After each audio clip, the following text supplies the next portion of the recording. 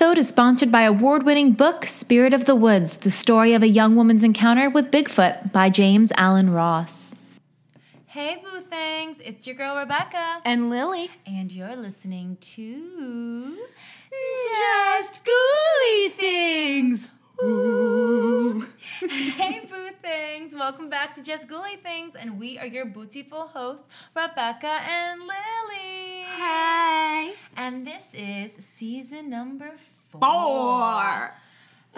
You know what? I feel so refreshed. I was so excited to record this episode because it's been almost a month since we've recorded. Yeah, it has. But we've had a lot going on, and I think that we needed this little hiatus. We did. I needed that little, calm down to just refresh us. Yes. Start off on new topics and new things going on. Definitely. What can we update them on? Well, what did we do during our 4-week hiatus? I feel like we need to make up something fun and exciting. Okay, so I'm trying to think of a lie that's convincing, but I'm not known for that. Lily and I snowboarded down the Egyptian pyramids, topless. Is there snow in Egypt? And we made it snow in Egypt. We brought snow to It's been flooding and it's been tornadoing around by us. And you know what? At this point, the way that 2020 going into 2021 has been, why wouldn't it be snowing in Egypt, right? Exactly. Well, what happened was it snowed in Egypt, so we sledded and snowboarded down. Titties out, yes. Titties out, of course. And then our flight got canceled from the snow. So we took the Jeff Bezos rocket, took it for a spin back to New Jersey. Yeah, it was I'd rate it 3 out of 5 stars. Yeah, it was honestly sorry, Jeff Bezos, but seats weren't that comfortable. It wasn't comfortable and he treats his employees like shit. Anyway, I wanted to make a unionization joke. I was at the copier at work the other day, and my coworker was on lunch, and she goes, "Oh my God, Jeff Bezos is going to space," and I was like, "Leave him there," as I'm typing things. And then I respect his mind, but a little unionization never hurt anybody. The best is when they say, he donates a certain amount of $1 million or something. It's do you know that's literally, as if I were to pull out, 72 cents worth of change and just gave it to a homeless person? That is, $1 million or whatever millions of dollars he gives to someone, that's literally his... It's pocket change! Yeah, it's just oh, yeah, here, go, have fun with this. There's this Young Gravy line, who I was telling you about earlier, and he goes, "Got a Billy wanna cut Jeff Bezos? Hey, Alexa, I'm playing, baby. Please don't take me off payroll." And that's how I feel. As the daughter of someone who gets an Amazon package every night, I do have to put a disclaimer that I have ordered, I think, 3 things off of Amazon in the past year. We try to cut down here at JGT, but... sometimes you need something and you need it the next... sometimes you need earring backs and you need them the next day. I couldn't agree more. That is the only exception, I guess. But I can't really say anything because what was my last purchase? Oh, I use the Amazon Fresh because I get my Whole Foods order and I have them deliver it here in 2 hours. So what? Yeah. And that's an Amazon thing? Yeah, because I do Instacart. Yeah, so Whole Foods, Amazon, of course, owns Whole Foods. So you go through the Amazon Fresh app. And you put in whatever you want, and then within 2 hours, they send someone to deliver it to you. So what we really did was I went to the doctor, and Rebecca did some boxing and some fun interviews, and she had her engagement party. The engagement party was so fun, and I'm just so glad that I got to see Lily during our little hiatus. Yes, it was fun. And then we kept trying to plan, but it didn't work out. No, literally every time she was free, I would have something, or I would just be so tired from work, because I've been working now 12-hour days at the gym. Being a trainer, if any of our listeners are trainers, you do love the fact when you're busy because that means more money, but at the same time that also means that you have more money, less sanity, but I love that. So I don't know what made me think of this topic for today, but Lily, do you want to tell them what this season 4, episode 1's topic is? We are doing haunted southern cities, I guess, or haunted southern landmarks, just like the spooky South. That's spooky South. That is going to be season 4, episode 1's title. Spooky South. Yay! Okay. So, wait, should I? Yeah, I should start. Because you should start, yeah. So, Rebecca has 2. I have 1.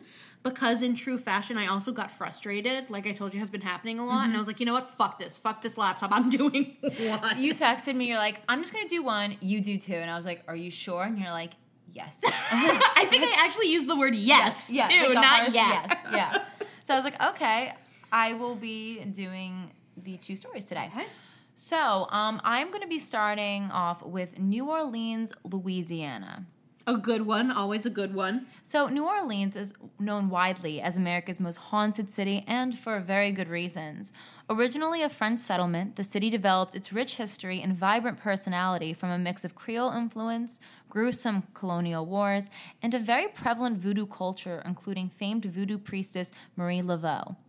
1 block away from lively Bourbon Street, the Dauphine Orleans Hotel, with its quiet courtyards, was home to the first brothel in New Orleans, May Bailey's, and owned briefly by a close family member of the infamous Madame Delphine LaLaurie, who has her own very terrifying history, and that is who I'm going to be focusing on for this part of the episode. Okay, can I say something really funny really quick? Yeah. So on the last season, I stopped watching RuPaul's Drag Race just because, like, I don't know. Your cup of tea? Yeah, it like, kind of changed for me. But the last season I watched, actually, was it the latest season? I can't keep it straight. They have constant seasons now, so I don't know. They really do, yeah. There was this queen, and her name was LaLaurie, like L-A-L-A, and then the last name was R-I. And I remember thinking, like, that's a weird name. And I was watching it with my parents, and I was like, why is it LaLaurie? Like, why not just La? And she was like, well, where's she from? And she's from Louisiana, or I think exactly New Orleans. My mom was like, there was like a woman or like a family called like the LaLauries. And, like, I think that's where it came from. And so when I was going through your document to make sure I didn't do something you did, I saw the name and was like, oh, my God, I get to talk about Drag Race for a second. Is it really just Ghoulie Things podcast if we don't bring up a RuPaul Drag Race reference at some point? I don't think so. I think we're coming back in style. I think I'll work very on brand. Yeah, it's very on brand for us. Okay, so a little background information.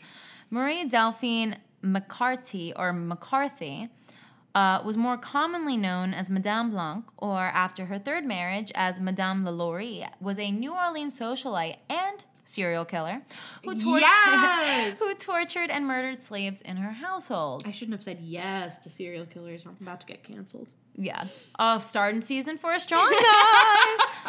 So accounts of Delphine LaLaurie's treatment of her slaves between 1831 and 1834 are mixed. So Harriet Martineau, writing in 1838 and recounting tales told to her by New Orleans residents during her 1836 visit, claimed LaLaurie's slaves were observed to be singularly haggard and wretched. However, in public appearances, LaLaurie was seen to be generally polite to Black people and solicitous of her slaves' health.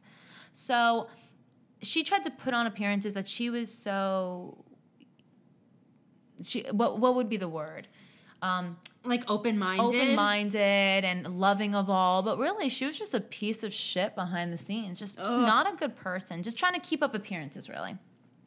So, bitch! I don't know what else to say to that, bitch. So, funeral registers between 1830 and 1834 document the death of 12 slaves at the Royal Street Mansion, although the causes of death are not mentioned, and infectious diseases could have easily been the case. Okay. These 12 deaths include Bonnie, a cook and laundress, and her 4 children, Juliet, Florence, Jules, and Leontine. Bonnie had previously belonged to a refugee from Saint Domingue and was described in her sale as a, quote, chronic runaway, end quote. With an influx of white and free-colored Saint Domingan refugees and their slaves, the fear of slaves from Saint Domingue were still lingered in Louisiana. Court records of the time showed that LaLaurie freed 2 of her slaves, John Louis in 1819 and De Vince in 1832.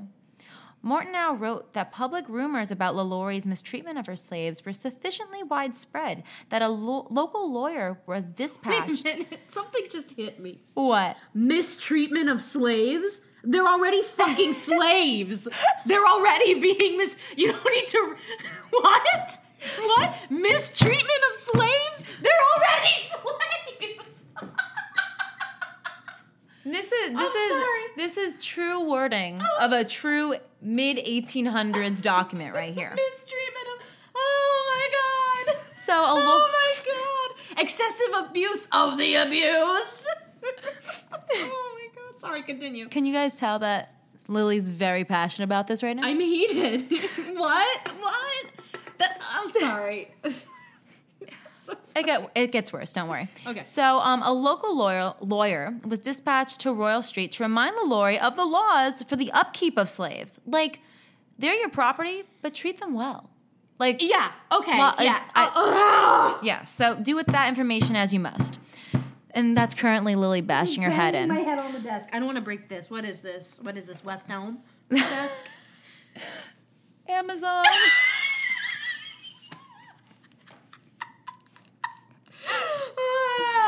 That, Bezos. Bang my head on your desk. Fuck you, Jeff. Okay, I'm sorry, you guys. During this visit, the lawyer found no evidence of wrongdoing or mistreatment of slaves by LaLaurie. Of course. There's no wrongdoing of the humans you've taken as property. None. That's completely valid. So Martineau also recounted other tales of LaLaurie's cruelty that were current among New Orleans residents in about 1836. She said that subsequent to the visit of the lawyer, one of LaLaurie's neighbors saw one of her slaves, a girl of about 8 years, fall to her death from the roof of the Royal Street mansion while trying to avoid punishment from a whip-wielding LaLaurie. The body was subsequently buried on the mansion grounds. John Delavine, in her 1945 account, gave the child's age as 12 years old and gave her a name, Leah. Later writers elaborated on the case, saying that Leah had been brushing Delphine's hair when she hit a snag, causing LaLaurie to grab a whip and chase her. Oh, great. According to Martineau, this incident led to an investigation of the LaLauries, in which they were found guilty of illegal cruelty and forced to forfeit 9 slaves. Poor them.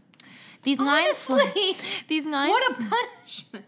These 9 slaves were brought back by the LaLauries through an intermediary relative and returned to the Royal Street residence. Jesus Christmas.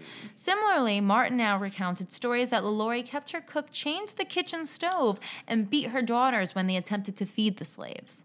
Oh my God! On April 10th, 1834, a fire broke out in the LaLaurie residence on Royal Street, starting in the kitchen. When the police and fire marshals got there, they found the cook, a 70-year-old woman, chained to the stove by her ankle. She later said that she had set the fire as a suicide attempt because she feared being punished. She said that slaves taken to the uppermost room never came back. That's so sad that people would rather take their own lives than deal with what they would believe is the fate of death. Oh my God. Like, shouldn't even be in a situation. I honestly... Yeah. I'm still on the mistreatment of slaves part. Lily's not going to get over That's like saying, oh, there was excessive enlightening of students. Like, yeah, they're already fucking, you know what I mean? Ah! Okay. I'm still on that.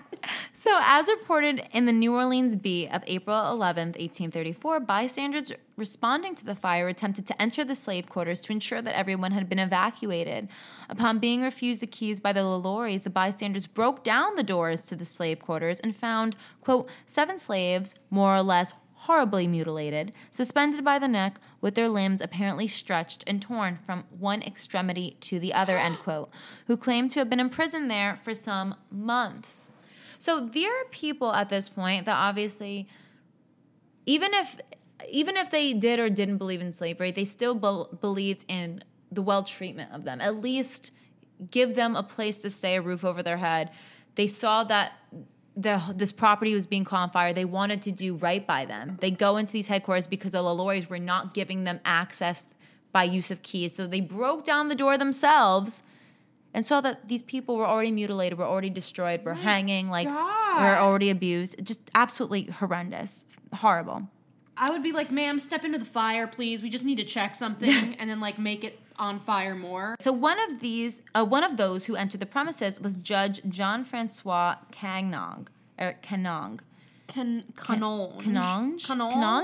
I can't read. Who subsequently deposed to having found in the LaLaurie mansion, among others, a, quote, negress wearing an iron collar and an old Negro woman who had received a very deep wound on her head who was too weak to be able to walk, end quote. Oh my God. Canonge said that when he questioned LaLaurie's husband about the slaves, he was told in an insolent manner that, quote, some people had better stay at home rather than come to other people's houses to dictate laws and meddle with other people's businesses, end quote. Oh! So a version of this story circulating in 1836, recounted by Martineau, added that the slaves were emaciated, showed signs of being flayed with a whip, were bound in restrictive postures, and wore spiked iron collars which kept their heads in static positions. Okay, but like what the fuck did you think was happening? When the discovery of the abused slaves became widely known, a mob of local citizens attacked the LaLaurie residence and demolished and destroyed everything upon which they could lay their hands on. Oh, good. Yes. A sheriff and his officers were called upon to disperse the crowd, but by the time the mob left, the property had sustained major damage, with scarcely anything remaining but the walls. The slaves were taken to a local jail, where they were available for public viewing. The Bee reported that by April 12th, up to 4,000 people had attended to view the slaves to convince themselves of their sufferings. Whoa. Break that down for me.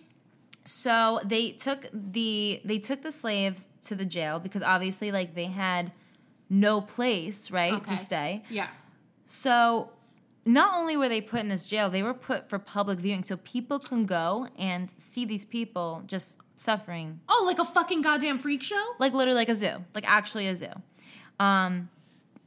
to convince themselves of their suffering. So like look at them to be like, okay, like they deserve this. Yeah. I know. So the Pittsfield Sun, citing the New Orleans Advertiser and writing several weeks after the evacuation of LaLaurie's slave quarters, claimed that 2 of the slaves found in the mansion had died since their rescue. It added, quote, we understand that in digging the yard, bodies have been disinterred and condemned well in the grounds of the mansion, having been uncovered. Others, particularly that of a child, were found, end quote. These claims were repeated by Martineau in her 1838 book, Retrospect of Western Travel, where she placed the number of unearthed bodies at 2, including the child, Leah. LaLaurie's life after the 1834 fire was not well documented. Martineau wrote in 1838 that LaLaurie fled New Orleans during the mob violence that followed the fire, taking a coach to the waterfront and traveling by schooner to Mobile, Alabama, and then to Paris.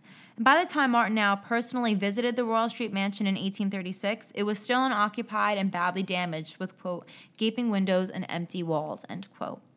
The circumstances of LaLaurie's death are also unclear. In 1888, George Washington Cable recounted a popular but unsubstantiated story that LaLaurie had died in France at a boar hunting accident. And in the late 1930s, Eugene Bax, who served as a sexton at the St. Louis Cemetery No. 1 until 1924, discovered an old cracked copper plate in Alley 4 of the cemetery. The inscription on the plate read, Madame LaLaurie, née Marie Delphine McCarthy, Paris, December 7th, 1842.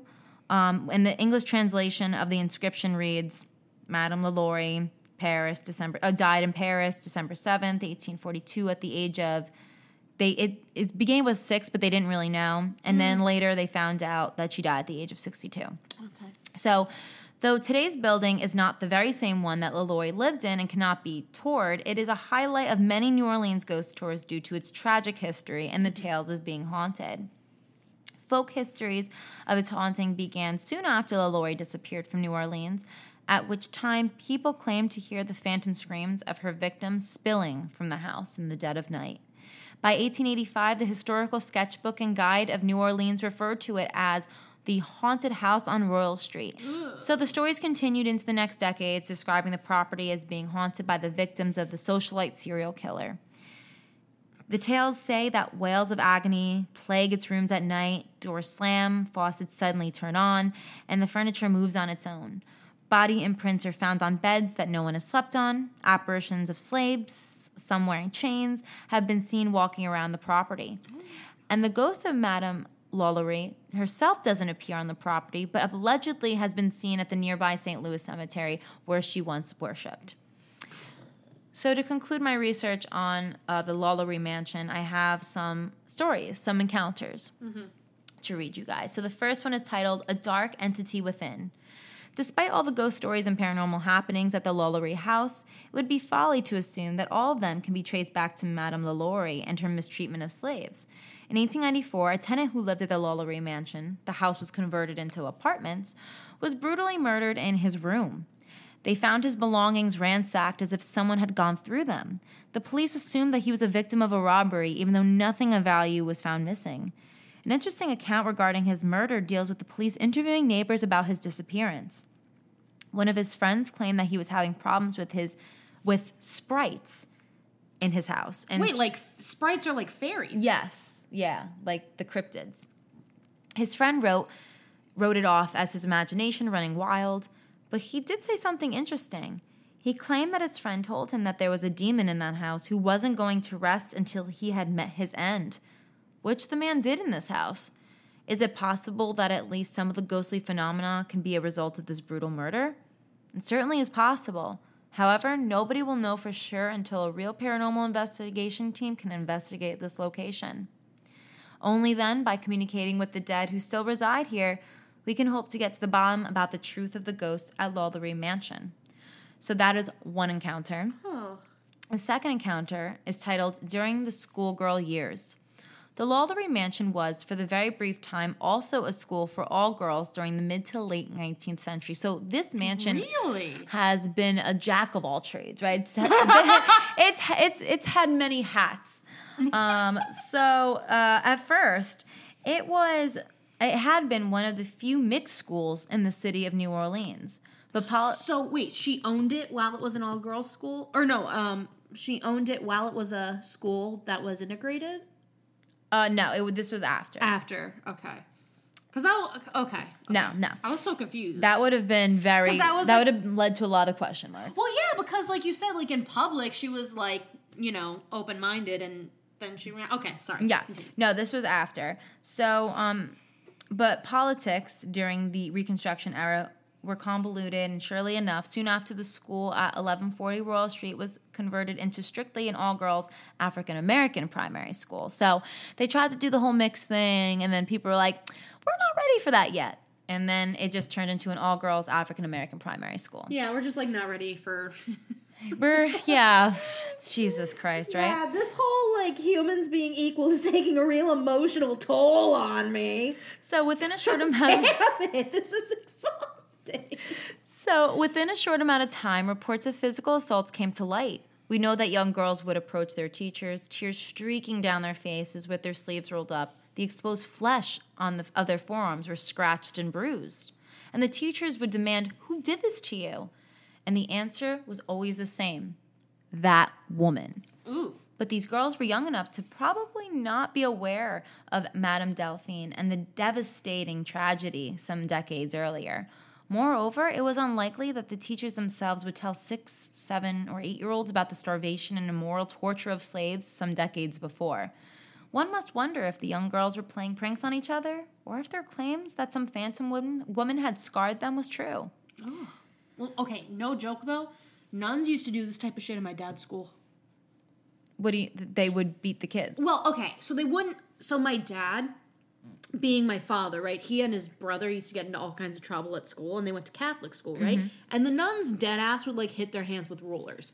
Oh yeah, they'd be like palms up, and then take the ruler by the side and like whack them with it. So then the next experience is titled "A Medium to Read the House." Although not everyone believes in psychics or mediums, there was one particular instance that was made known to Ghost City Tours team in which someone on one of their ghost tours happened to be a medium. And throughout the entire night, she had sensed things about various locations before the tour guide even told the story. But within the first sight of the LaLaurie Mansion, the medium sucked in a deep breath. Such sadness, she whispered as she rocked back on her heels.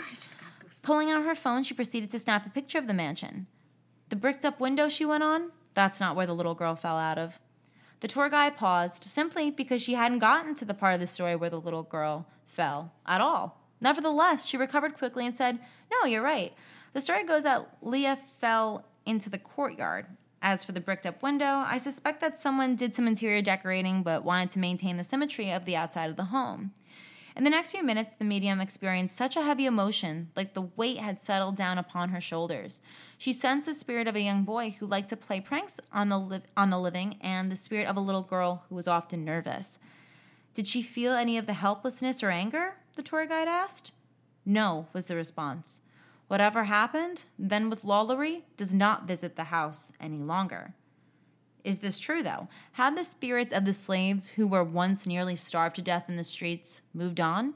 And if that's the case, then who is responsible for all the haunted reportings of 1140 Royal Street?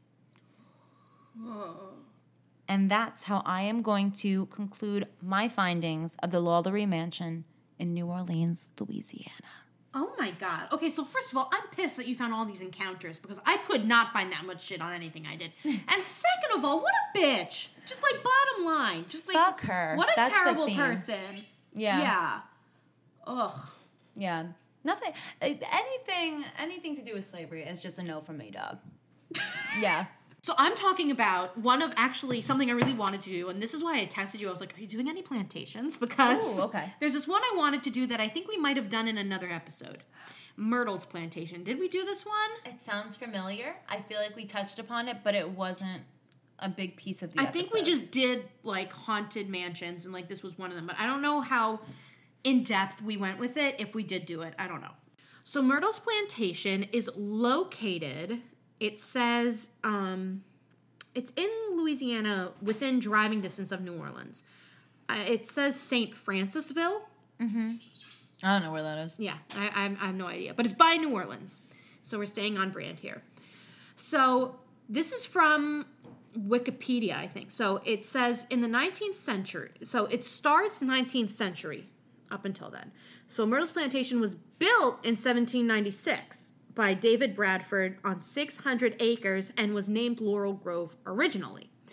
And General David Bradford lived there alone for several years until the President John Adams pardoned him for his role in the Pennsylvania Whiskey Rebellion in 1799. He then moved his wife Elizabeth and their 5 children to the plantation, this plantation from Pennsylvania. And let's see... Upon Bradford's death in 1808, his widow Elizabeth continued running the plantation until 1817, when she handed the management to Clark Woodruff, one of Bradford's former law students, who had married her daughter Sarah Matilda. The Woodruffs had 3 children, Africa Gale, James, and Mary Octavia, before Sarah Matilda and 2 of her 3 children died in 1823 and 1824 of yellow fever. Oh, no. That sounded so ingenuine. I'm so sorry. Oh, no. So, but here's the worst part. Elizabeth, their mother, the mother and the grandmother of the people who died, was still alive. So then about, 7 years later, Elizabeth Bradford dies in 1831. Clark Woodruff and their surviving daughter, Mary Octavia, moved to Covington, Louisiana, and left a caretaker to manage the plantation. In 1834, Woodruff sold the plantation, the land, and its slaves to Ruffin Gray Sterling. And then Ruffin Gray Sterling and his wife, Mary Catherine Cobb, undertook an extensive remodeling of the house, nearly doubling the size of the former building and filling the house with imported furniture from Europe. It was during this time that the name was changed to the Myrtles, after the crepe myrtles that grew in the vicinity. Now, a crepe myrtle is basically like a flower, I believe. Oh, okay. Yeah, so... Didn't know that. Sterling died in 1854 and left the plantation to his wife. So already in, 150 years or so, it's had, 4 or 5 different owners and caretakers. A lot of history. Yeah, already there's a bunch of shit going on here. So, the Myrtles survived the American Civil War, though robbed of its fine furnishings and expensive accessories. In 1865, Mary Cobb Sterling hired William Drew Winter. Also, I love these names. Like, I don't love things about the Old South, but I do love the names. So, William Drew Winter helps manage the plantation as her lawyer and agent. And he was married to her daughter, Sarah. And they went on to have 6 children, one of whom, named Kate, died from typhoid at the age of 3. So the family fortune was lost in the aftermath of the war due to it being tied up in Confederate currency. And the Winters were forced to sell the plantation in 1868, but were able to buy it back 2 years later. Oh my gosh. So, yeah, this whole thing is just fucked. In 1871, William Winter was killed on the porch of the house, possibly by a man named E.S. Weber. So Sarah remained at the Myrtles with her mother and siblings until 1878 when she died. Mary Cobb Sterling died in 1880, and the plantation passed to her son, Stephen. The plantation was heavily in debt. However, Stephen was heavily in debt, however. I said that one wrong. And Stephen sold it in 1886 to Orrin D. Brooks, who in turn sold it in 1889. The plantation changed hands several times until 1891, when it was purchased by Harrison Milton Williams. So that's just going from late 18th to the end of the 19th century, and there's already been, like, I lost count of how many people. So now we go to the 20th century, where in the early part of the century, the land surrounding the house was divided among the heirs of Harrison Milton Williams. In the 1950s, the house itself was sold to Marjorie Munson, who apparently noticed odd things happening around the Myrtles, resulting in numerous ghost stories. The plantation went through several more ownership changes in the 1970s before being bought by James and Frances Kermeen Myers, who ran the plantation house as a bed and breakfast. During this time, Frances Myers, writing as Frances Kermeen, wrote a book about the Myrtles plantation, naming it as one of the most haunted houses in America. Wow. The current owners, John and Tita Moss, continue to open the house for tours and overnight guests. The plantation house is rumored to be on top of an ancient Tunica Indian burial ground, and it is currently a bed and breakfast and offers historical and mystery tours. So already there's a lot of history. You've got like 8 million owners of a plantation with multiple slaves. Like, these slaves have different owners. Who the fuck knows what happened? Mm-hmm. One guy gets mysteriously shot by some dude with a name that just sounds fake. What was it, like E.S. William Meister? Totally sounds like if it was going to be a bot that like sends you random DMs on Instagram, that would be their name. Fucking Burgermeister Meisterburger rolls up and shoots this guy, which honestly, like, I would too. If I was like, hey, you got slaves? It would solve nothing, but I mean it's the point. It's self-expression. Yeah. So, clearly there's shit, and, like, you have all these people, these slaves being mistreated, which it comes with the territory of being a fucking slave. So already there's a lot going on. And then you get, like, passed around. You have all these different owners, right? All these different owners and all these different managers and groundskeepers. And then it's sold. And then they get divided in the early 20th century. And all of a sudden it's a bed and breakfast. Like, who the fuck knows what's happening? This place is messy. This place is literally, like, I thought my life was messy. Myrtles Plantation is messier. This takes the cake. So, obviously by now, with everything happening, it's gained some notoriety and some fame. But you throw all of this on top of being allegedly on an Indian burial ground, which is like the creme de la creme of a recipe for paranormal disaster. Chef's kiss. Mwah. Mwah.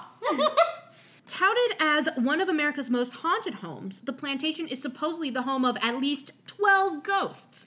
And it is often reported that 10 murders occurred in the house, but historical records only indicate the murder of William Winter. So William Drew Winter is also a very popular character in the plantation. He was an attorney who lived in the plantation from 1865 to 71, which we are just reiterating at this point. Basically, there were 2 Wikipedia pages I took this from.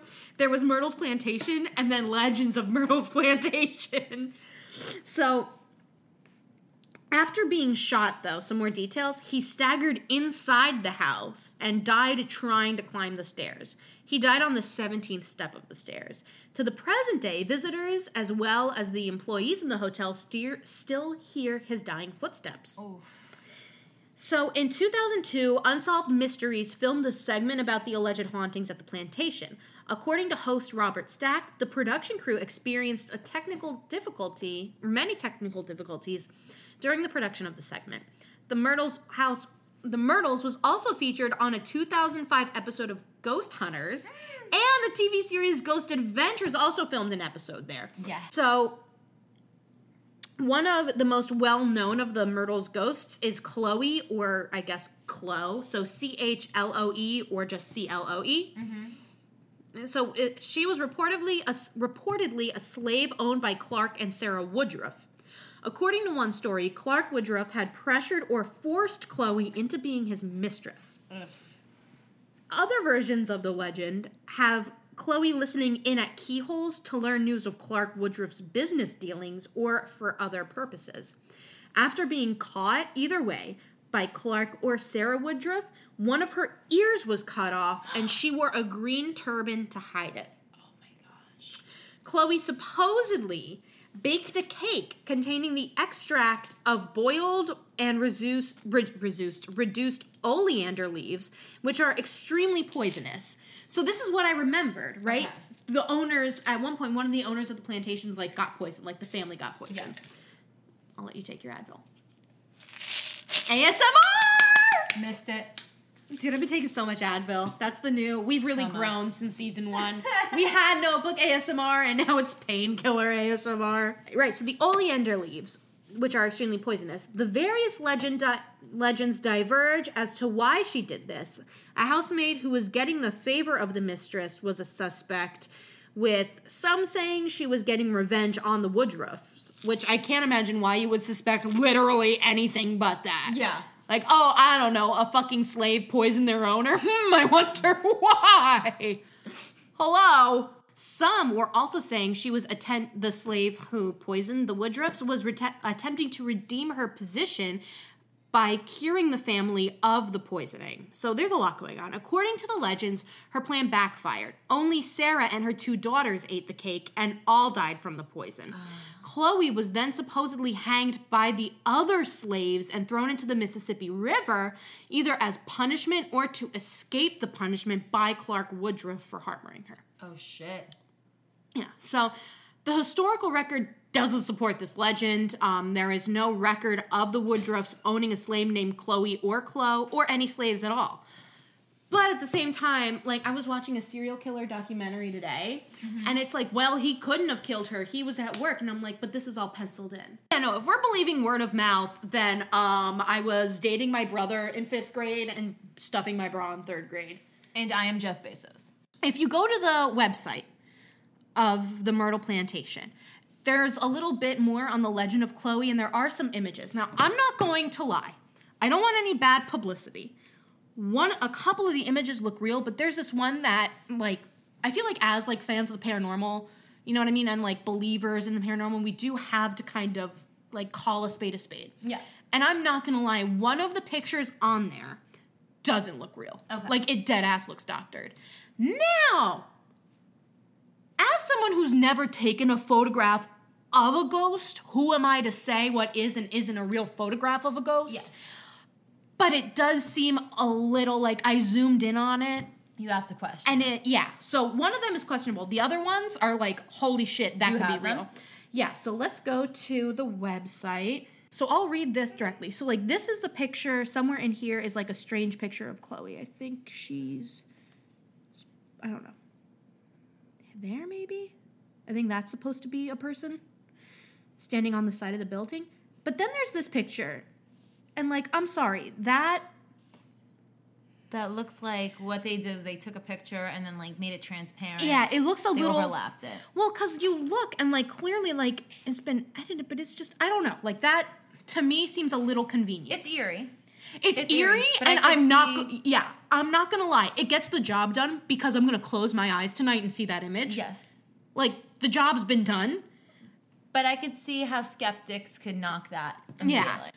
So in 1992, the proprietress, I can read the word, I can't pronounce it. Proprietress. I can hear it in my head, but my mouth won't make the sounds. Of the Myrtles plantation photographed what appeared to be a slave girl standing between two of the buildings on the plantation. The insurance company had required photographs to be taken that would show the distances between the buildings to aid the underwriters in rating a fire insurance policy for the plantation. So it wasn't like someone was just like out here taking pictures. Yeah. You know how you see like ghosts caught on video, or like you watch like funny clumsy compilations, and at least before Snapchat and TikTok when people filmed everything, like you'd be like, well, why were you filming that? Yeah, like it's gotta be staged. What are the odds? Yeah. You know, like I remember I would watch it, like America's Funniest Home Videos with my parents. My mom would be like, because my mom's like German and no fun, she'd be like, that can't be real. Why would they be filming someone doing that? I'd be like, thanks. Like, it was fucking funny. So. Fucking Amy. Right? So, the National Geographic Explorer filming crew determined that the photograph definitely contained what appeared to be an apparition of what they believed to be a slave girl. So if Nat Geo says that this is a real image, like, we should maybe trust them. The slave girl appeared in the breezeway between the general store and the butler's pantry of the mansion.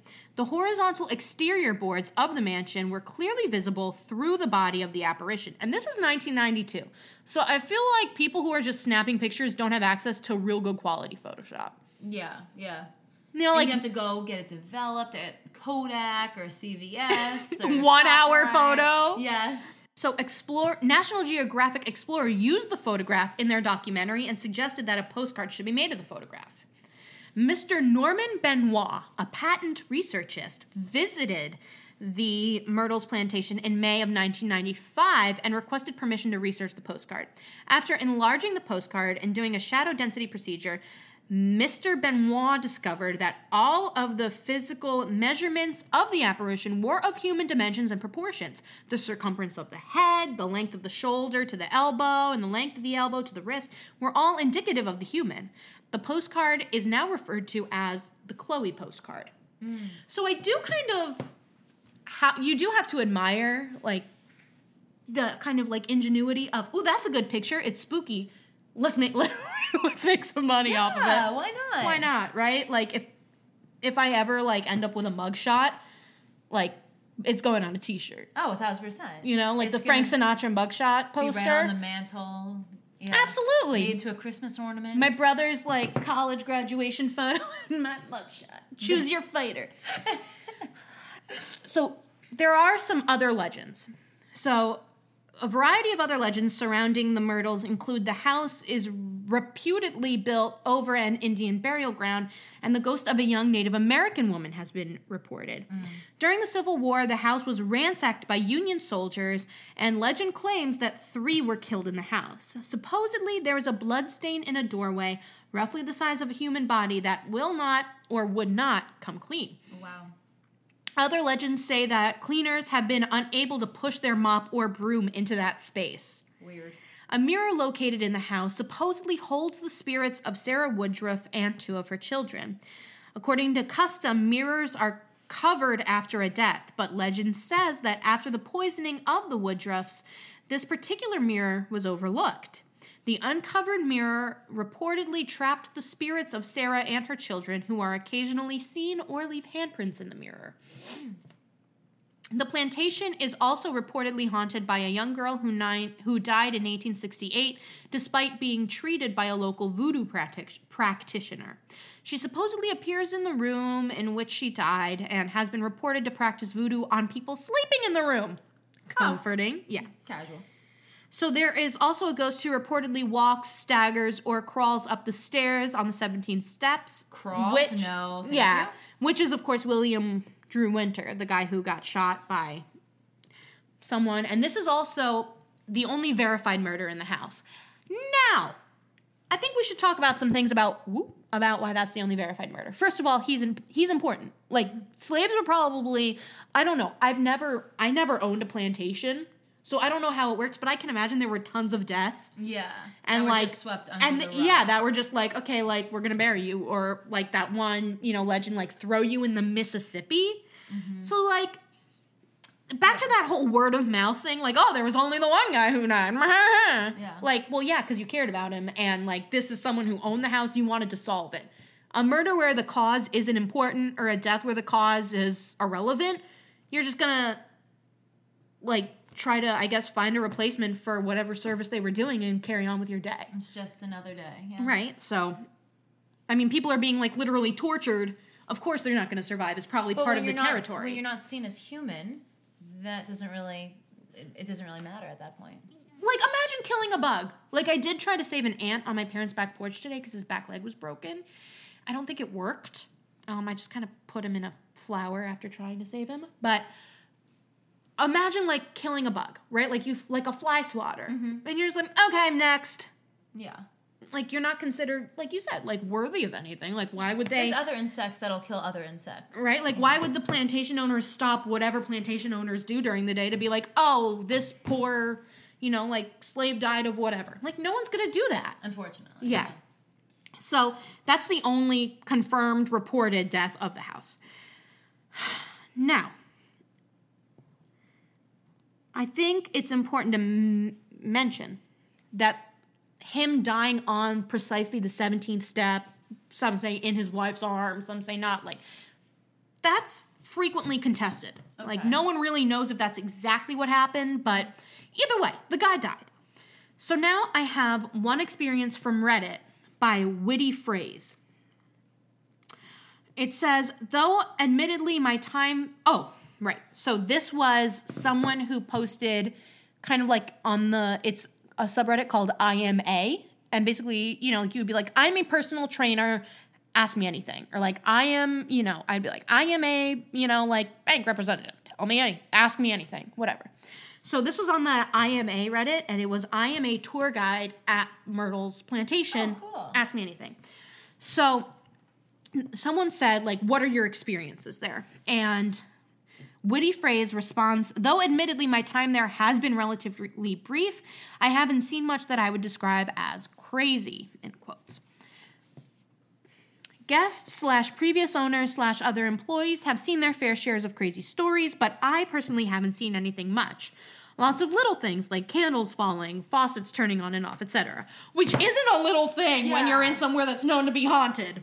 Only a couple of things that at the least people on the tours at the time thought were crazy. When we told the Chloe story at the beginning of the tour, we had hand-sized framed portraits of the first two owners and a vase of oleander on a table to show the group. When I was around the part of the story about Judge Clark Woodruff hanging Chloe, Woodruff's portrait fell forward onto the table. Wow. Cue everyone on the tour freaking out. They come in hoping for and expecting this stuff, so the rare occasion like this gets quite a reaction. And the only other time was at the end of a tour in the children's dining room / game room. It's a pretty small square room with just a small poker table and chairs in the middle and several portraits, including that of Judge Clark Woodruff. When I went to show the group room the whole poker set, chairs, and table, they had been turned upside down from in their same spots. Which, again, reminds me of the movie Poltergeist with the kitchen table chairs and they're stacked. Mm-hmm. And yes. On an Indian burial ground, just saying. Tours run every 30 minutes during the day, and I had just been in that room on the previous tour, so I found it odd that housekeeping could have come through that quickly. My coworkers also used to like playing pranks on me, though I admit that one would take some skills and balls to do.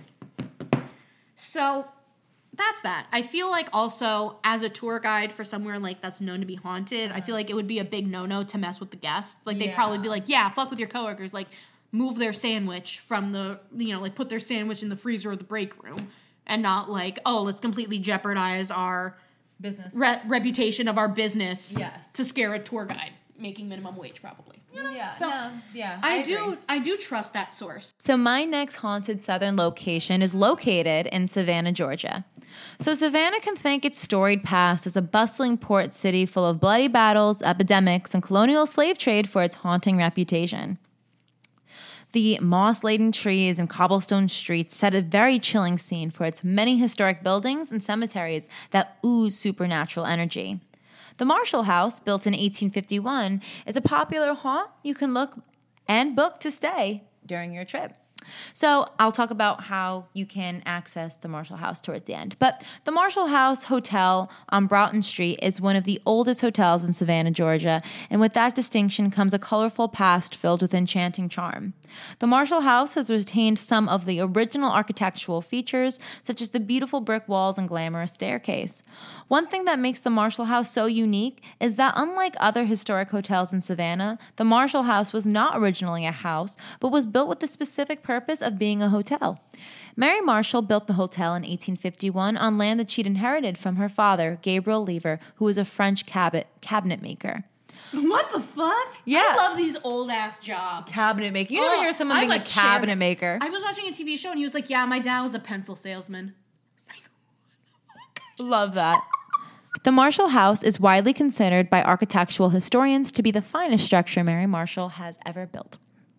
During the Civil War, the Marshall House was occupied by the Union and used as a hospital until the end of the war. It was also used twice more as a hospital during the yellow fever epidemics of the 19th century, and many believe ghosts still roam the 165-year-old structure. When the hotel was restored in the late 1990s, workers were replacing some damaged floorboards downstairs when they found human remains. The area became a crime scene, but soon it was learned that the downstairs had once been the hospital surgery room, leading historians to believe that the bones which were discovered came from the amputated limbs of Civil War soldiers. Oh, fuck! No. How fucked up is that, right? I can't. So now we're going to be talking about the ghosts of the Marshall House Hotel. I'm listening. So the Marshall House is well aware of their reputation for paranormal activity. Eerie ghostly occurrences include faucets that turn on and off, lights that inexplicably flicker, electronic items powering themselves, toilets suddenly overflowing for no apparent reason, and disembodied voices that echo throughout the halls. On the 4th floor in the hallway... This is essentially the opening to the Haunted Mansion. This is the Haunted Mansion monologue. On the 4th floor in the hallway, loud noises are known to take place during the early morning hours, like the thundering of a heavy object crashing to the ground. Also, doorknobs to the rooms tend to wiggle as if someone is attempting to enter the room. I'm not sure of the exact intentions this impolite ghost has, but it's a safe bet that it's not the kind of room service you want. One guest recalled, "A room to be wary of, 306. The loud hall noises in the middle of the night happen on the 4th floor, where we just happen to be staying. I've lived in many haunted houses, but Marshall House creeped me out completely. Mm-hmm. I loved it there, but I could not rest. Yes, it is old and noisy, but there's way more going on than meets the eye. I know others have experienced things too. There is also a ghostly cat, but I've never seen it myself. There happened to be another hotel guest who said she did. But what else can you really expect from a city built on top of dead bodies?" Oh my God. True. True. A portrait of Mary Marshall, painted in 1830 by artist Peter Lorenz, proudly hangs on the behind the front desk in the hotel's lobby. One day, a young girl who was staying at the hotel with her father pointed to the picture of Mary Marshall and told her father that she had seen the lady in the hallway. While we don't know exactly what the father said, you can imagine his surprise when his young daughter told him she had seen the ghost of a woman who had been dead for decades. Oh, fuck. Perhaps they didn't stay at the Marshall House for too much longer, but, we can only assume. Guests have also reported hearing the distinct sound of an old-fashioned typewriter coming from the former room of author Joel Chandler Harris, who is best known for his collection of Uncle Remus stories. Is the spirit of Joel Chandler Harris still typing away, intent on creating another tale about Uncle Remus? Others tell of a dapper gentleman reading a book by a window, a lady in white flowing through the hallways, and another ghostly woman who haunts the ladies' restroom, and on occasion, she will lock the stall. That's me. I'm the ghost of the restroom. And then on top of that, we have the ghostly children. I'm sorry, I just thought something so fucked up. I'm the ghost of the ladies' restroom. People tend to know I was there after I...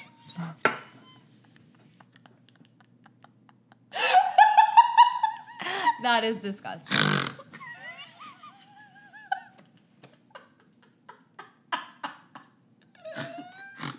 Kills me. Okay. So now we're going to be talking about the ghostly children of the Marshall House. Yes, the Marshall House is known to be a noisy place due to its wooden floors and high ceilings, but there are countless tales of the apparitions of small children and the sound of crying babies that have been regularly reported by guests at the famous hotel. The spirits of these children are known to linger around the Marshall House, as the laughter and playful voices of the children can be heard within the building at any given moment. Sometimes, these ghostly children can be seen skipping, running, and playing games through the hallway, their apparitions as a physical form. During the night, sounds of marbles and rubber balls can be heard rolling and bouncing in the hallways. But if you were to take a peek out the hall, most likely you won't see anything.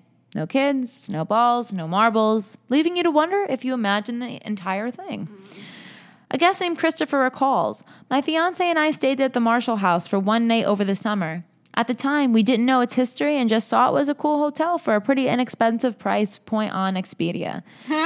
That night, laying in bed and watching TV, we heard what we assumed were families out in the hall.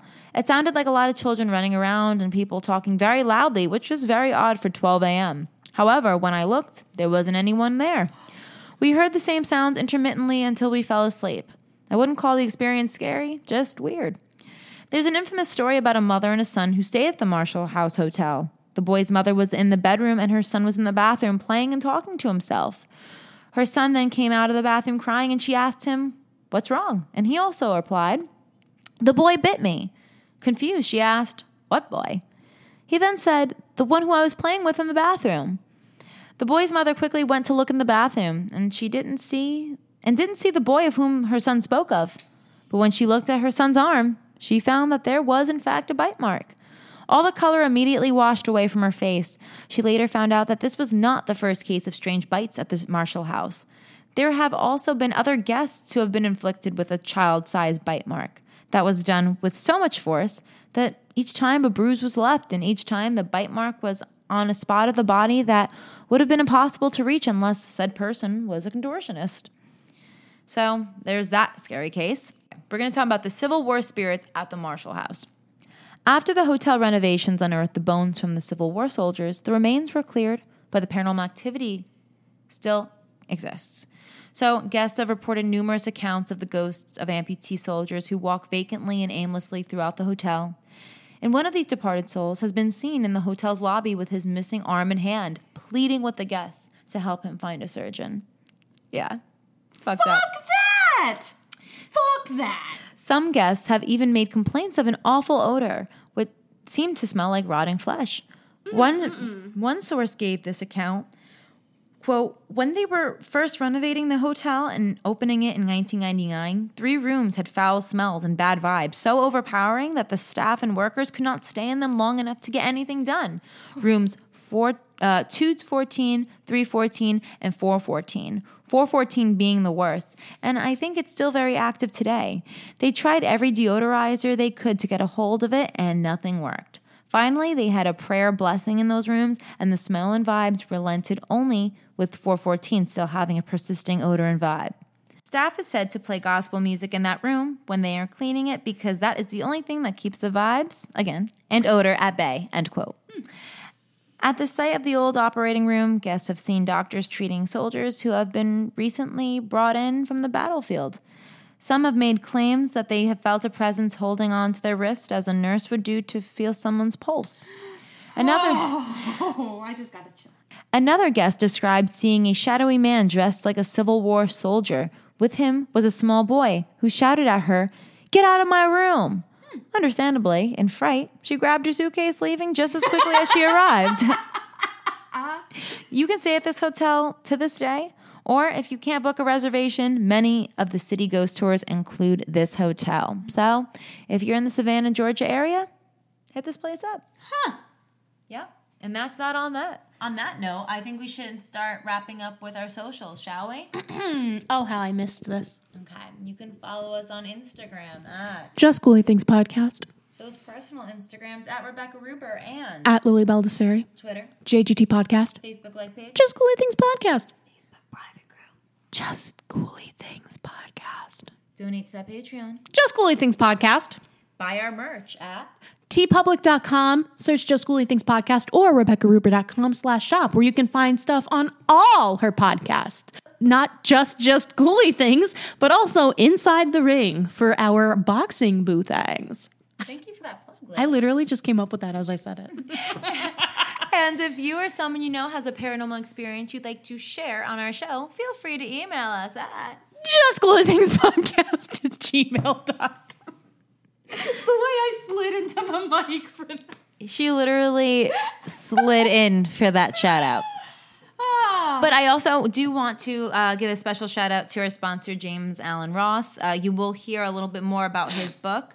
And he is one of the reasons that we are able to continue to go on to season 4. He's a big part of it, actually. Huge. So thank you so much again, James Allen Ross, for believing in our podcast. Oh, and if you listen to us on Apple Podcasts, please, please, please rate us 5 stars and leave us an awesome review. By the way, have you checked our reviews lately? No, why? So I was on a Bumble date or a Hinge date, and the guy had too much to drink, so I made him leave a 5-star review. Oh my God. Shall we read it on air? Yes. Okay. I love how you're taking advantage of men in their drunk stage by making them leave us reviews. So if you go to Apple Podcasts and you type in just Ghoulie Things. Oh my gosh, I need to search. I believe it's our most recent This is fucking 5-star review. This is a great. You want to know why? Lily is hot and funny, and you should love it too. By Blink 182 Boy. Thank you, Blink 182 Boy. I don't even remember which one. But yeah, I showed up. He had like 1 drink, and I was like, I have a podcast. Do you listen to podcasts? Yeah, go to Apple Podcasts. Rate us 5 stars. Wow. Literally Lily doing God's work. So God works hard, but Lily Baldessari works harder. So thank you for listening, Boo Things. Welcome back to Just Ghoulie Things, and we will talk to Boo next week. Goodbye.